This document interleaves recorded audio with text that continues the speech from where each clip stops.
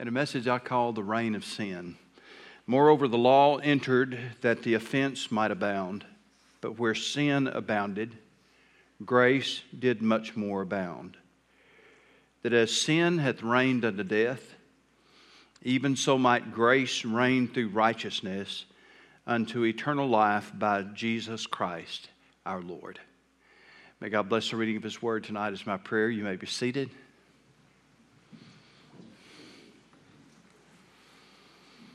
On a skull-shaped hill outside the ancient city of Jerusalem on a Friday long ago, men murdered their Maker. From the divine viewpoint, of course, no man took the life of Jesus, for He gave it freely. He pointed out to us that He had the power to lay it down and the power to take it up again, and He proved that. Amen? I mean, what a great story. They had arrested Jesus, mocked Him. They gave Him an illegal trial, a trial in which the verdict was determined before the first word of testimony was ever given. A classic case of a verdict searching for a crime. He was turned over to Pilate. He was scourged by the Praetorian Guard, led through the streets of Jerusalem, stretched out on a cross, and crucified at high noon.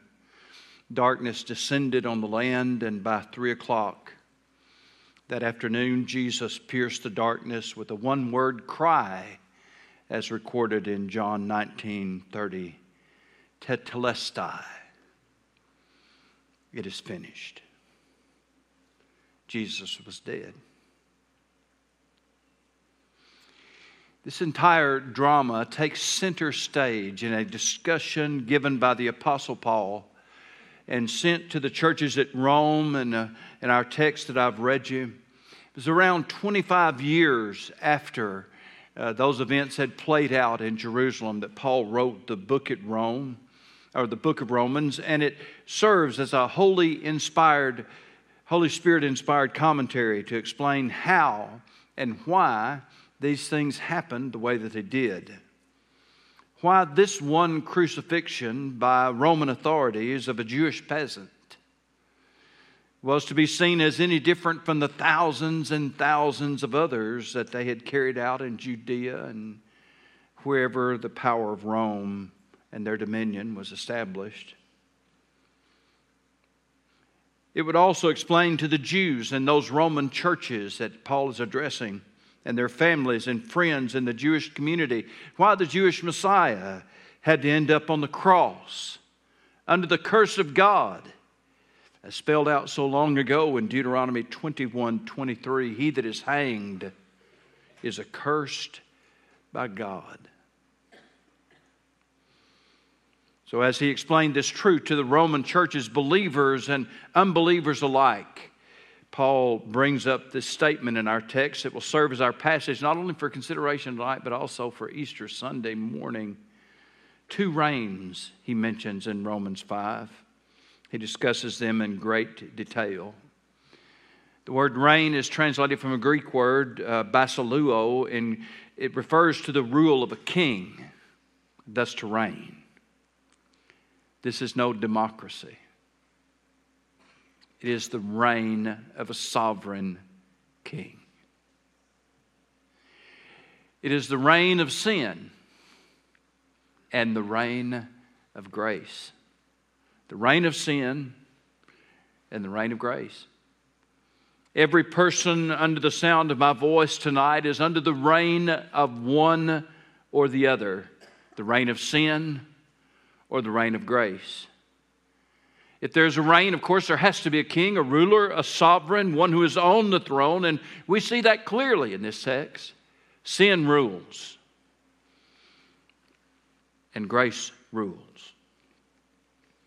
Therefore, it is a throne where sin rules and sin is in power, or it is a throne where grace rules and grace is in power. And so as Paul begins to explain the significance of this death of Jesus Christ, as he is tying all of these things together and sending it to Rome, to these Roman churches, to the Jews in the churches, to the Romans in the churches, the Greeks and the Gentiles from all over who were in the churches, to give them equipment then as they spread this message out in Rome of a crucified Christ. He uses these two reigns as the centerpiece of his argument. I'd go so far to say to you tonight that you don't really understand the cross or the crucifixion of Jesus Christ unless you understand the reign of sin. Any Roman would know, the Jews would certainly know, that the reign of a throne does not just end.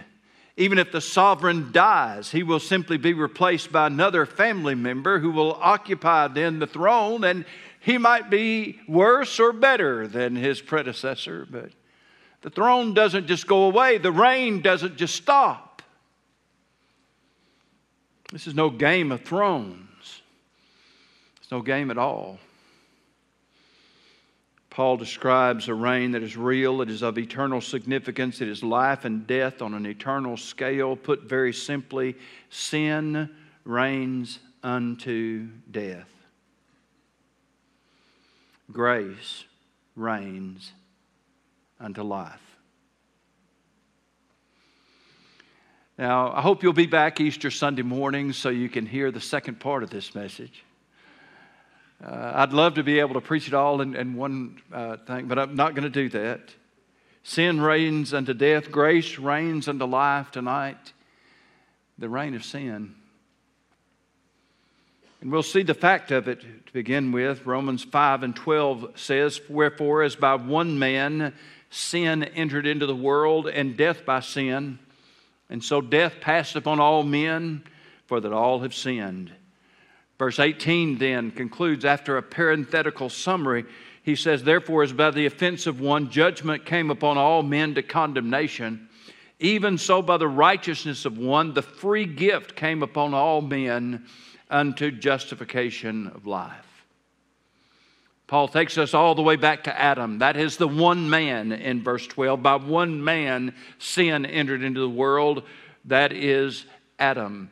And in order to explain the reason for the crucifixion of Jesus Christ, then Paul goes all the way back to where sin entered the human race. This is not where sin began. It had began earlier. It began with Lucifer's sin and rebellion when he with pride said, "I will ascend to the mount of the Most High." It infected angelic beings who were sealed in their rebellion. There was no redemption for the angels.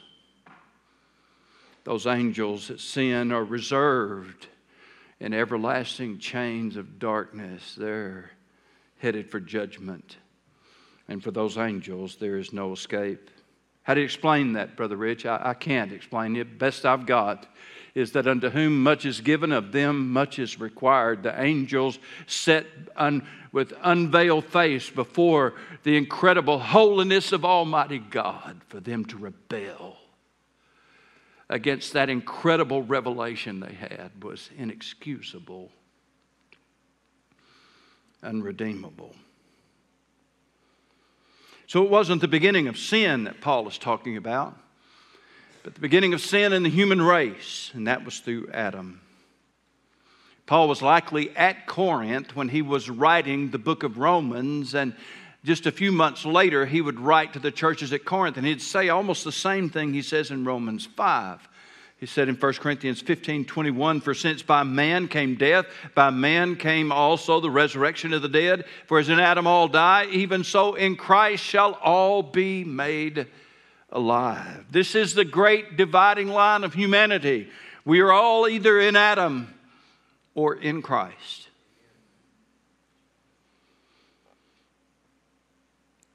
He would tell us then that because of the sin of Adam, that sin and death would pass on to all humanity. You see, God made and designed humanity to be a procreating people. So when Adam sinned, then all of the humanity, which was in a sense in him, because we all came from him, became sinners. With that sin came death. So that the progeny, like begets like, the progeny then of Adam are not just sinners, but diers. Not just sinners, but diers. So all the way back to Adam in the Garden of Eden, he gives us that fact that God had given him a simple instruction: do not eat of the tree of the knowledge of good and evil. One commandment: do not. One, do not. And he did it anyway. Paul then moves in Romans 5 very quickly to a statement about Moses. He says in verse 13, "For until the law, sin was in the world, but sin is not imputed when there is no law. Nevertheless, death reigned from Adam to Moses, even over them that had not sinned, after the similitude of Adam's transgression, who is the figure of him that was to come." Oh, listen, I could preach for a month in this passage, and I'm going to have to try to squeeze it down for you a little bit tonight. So follow his thinking. Sin came through Adam, and therefore it passed on through progeny, to his progeny, through procreation. He was a sinner. He begat sinners. All those sinners died, so they weren't just sinners, but dyers.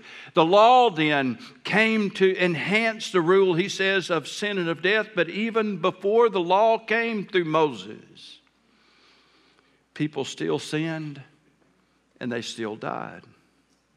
The reign then of sin and of death was in full force. It would be enhanced by the law, but it still worked. Adam to Noah, people were born, they lived a long time, but they still died. Read Genesis 5.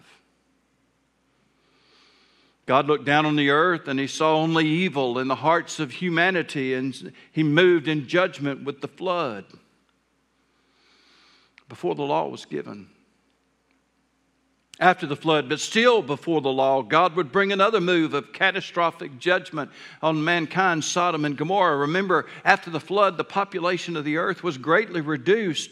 So these cities in Abraham's time, the cities of the plain, the cities of Sodom and Gomorrah were a very significant population center. Once again, evil was found. Once again, God moved in judgment, all before the law of Moses.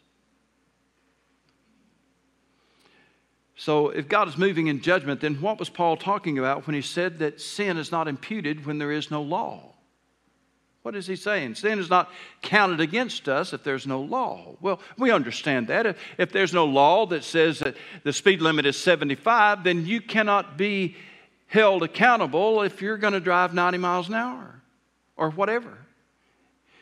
There's no law to break. If the law is not there, if there's no speed limit, there's no law to break, you cannot be held accountable then for breaking a law that doesn't exist.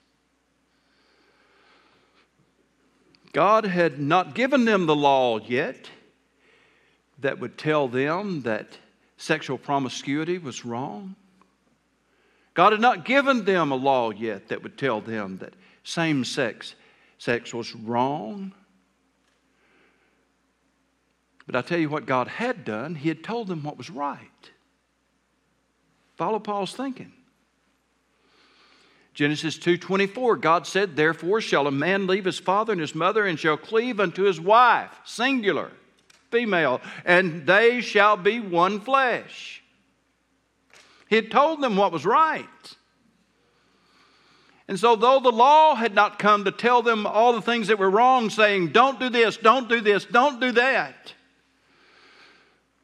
but they were still accountable to God. They still sinned.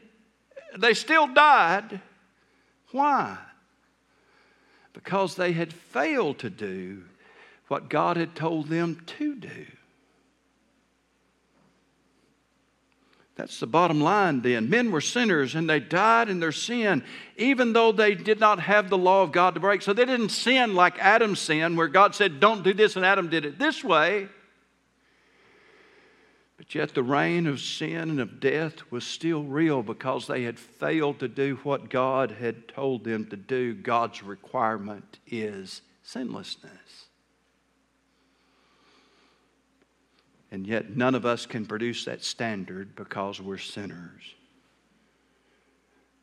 Remember tonight, we're not sinners because we sin. We sin because we're sinners. It's not something then that we can determine by comparison. We all sin. And we all sin because we're all sinners. You may not be as bad as somebody else. You certainly are not as bad as you could be. But we all sin because we're all sinners, and we all fall short of God's standard of righteousness. To see this play out in brutal detail tonight, remember that when God created the heavens and the earth, He said repeatedly, and it was good. And it was good. And it was good. Everything God had created, it was all good. But can we look around at our world today and say that it is good? Nobody would say that. We can't be that blind. We can't be that foolish to look at the world today and say that it is good and functioning as God intended, because it is not. The curse of sin is everywhere on display. Humanity is constantly at work, degrading itself, defiling and destroying, procreating their sinful tendencies into the world over and over and over again. Modern humanity is not inventing new sins. It's not like we made all this up. All modern humanity is finding new ways to sin the same old sins. That's all we've got. If I were an evolutionist, I'd be embarrassed. Humiliated. I'd be too embarrassed to stand up in front of people, thinking people, and act like I'm a thinking person and spout off my theory that at its basic core demands that we believe that humanity is getting better. I don't have the guts to do that. Man, I don't know how they do it. Everywhere we see the signs that humanity is not getting better. Those of you who are as old as I am remember when you used to play a vinyl record that had a scratch in it and it kept skipping, so it played the same thing over and over and over again. For those of you younger folks, the best I can do, it's like watching a movie that always ends the same way. And you watch it over and over and over again, and it never changes. Humanity has been following this cycle of sin and of death all the way back to the garden. The reign of sin is ruthless. That is the fact of it. What then are the features of the reign of sin? We see them spelled out for us earlier in the chapter, verse 6, for when we were yet without strength, in due time Christ died for the ungodly. Scarcely for a righteous man will one die, yet peradventure for a good man some would even dare to die. But God commended His love toward us, in that while we were yet sinners, Christ died for us. We were without strength. What that means is we had no capacity within ourselves to help ourselves. The best that humanity has is that we might sin less. But that don't make us sinless. Sin less is not the same as sinless. That's the best we got. We're yet without strength. Why? We cannot produce God's standard of righteousness. So we are yet sinners. We're without strength. We are ungodly. There's more. Verse 10, if when we were enemies, we were reconciled to God by the death of His Son, much more being reconciled, we shall be saved by His life. We're talking about the features then of this reign of sin. So it's making us ungodly. It is making us without strength. It is making us yet sinners. And we're enemies of God. Romans 8 and 7, he'll bring it up again and say in verse 8, so the carnal man is enmity against God, for it's not subject to the law of God, neither indeed can be. So then they that are in the flesh cannot please God. See, under the reign of sin, humanity isn't just alienated from God. Under this reign of sin, humanity is actually hostile toward God. The Romans would have instantly recognized that in the culture they lived in ancient Rome. Those Roman churches knew all about the hostility against the Christian faith and message. When they weren't getting it from the Romans, they were getting it from the Jews. I mean, they knew all about how the message of Jesus Christ and the reign of grace was hated. But you know, we instantly recognize this enmity today as well, because it's flourishing in our world. Our culture becomes more and more evil by the moment.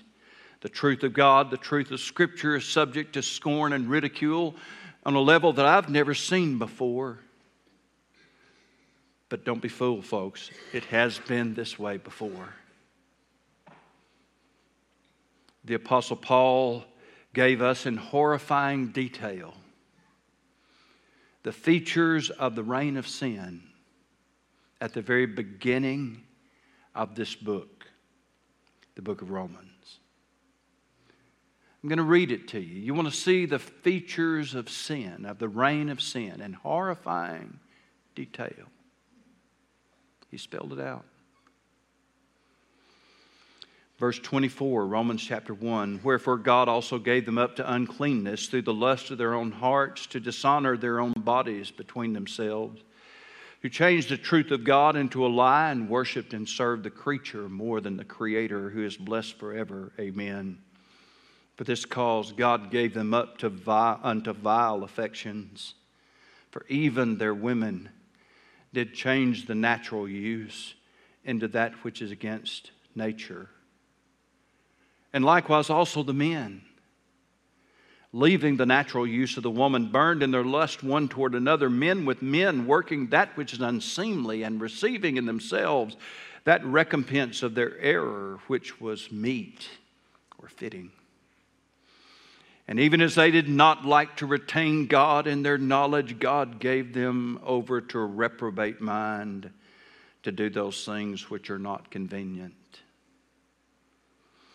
Being filled with all unrighteousness, fornication, wickedness, covetousness, maliciousness, full of envy, murder, debate, deceit, malignity, whisperers, backbiters, haters of God, despiteful, proud, boasters, inventors of evil things, disobedient to parents, without understanding, covenant breakers, without natural affection, implacable, unmerciful, who knowing the judgment of God, that they which commit such things are worthy of death, not only do the same, but have pleasure in them that do them. When the apostle says twice that they would do those things that are not convenient, he was telling us that they are going to work hard at their evil. This is the reign of sin. You have to work hard at it. But then not only does humanity do those things, but they delight in them. They have pleasure in them. They delight in it. This is the relentless, ruthless rule and reign of sin. Taking humanity down a road of depravity and death and defiance of God, headed to eternity in hell and deserving every minute of it.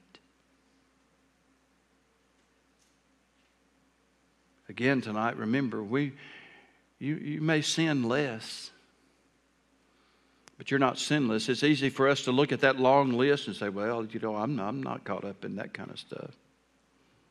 You may sin less, but you're not sinless. We face then eternal condemnation because if we're not sinless, we're sinners. And being sinners, that means we are dyers. Sin and death. I've read you enough passages out of Romans chapter 5 tonight that you know, thank God, that the reign of sin has been deposed. It's what we celebrate this time of the year. The rule of a sovereign, remember, doesn't just end. The rule has to be deposed by force as a greater ruler replaces the other. That's the rule of grace.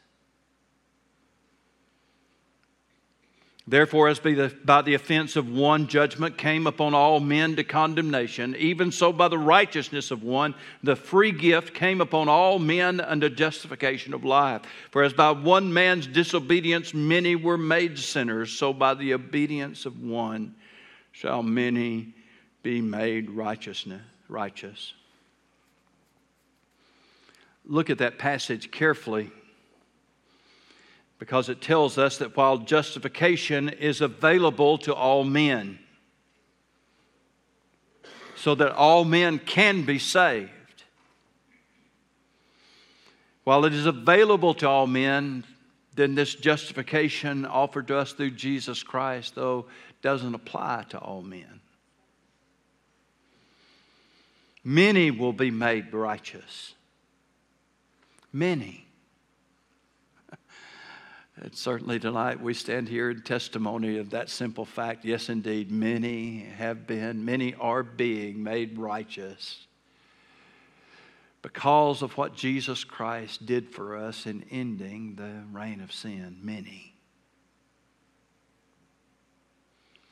So the offense of one, judgment came upon all, sin came upon all men, sin passed upon all men through procreation, like begets like. All men in Adam then are sinners, and because they are sinners, they are under the reign of sin and the reign of death. But many can and will be and have been made righteous through the reign of grace. The question is, how do you get to be one of the many? I'm glad you asked that tonight. And again, right here in the book of Romans, you just keep reading. Romans 10:9. That if you confess with your mouth the Lord Jesus and believe in your heart that God has raised him from the dead, you will be saved.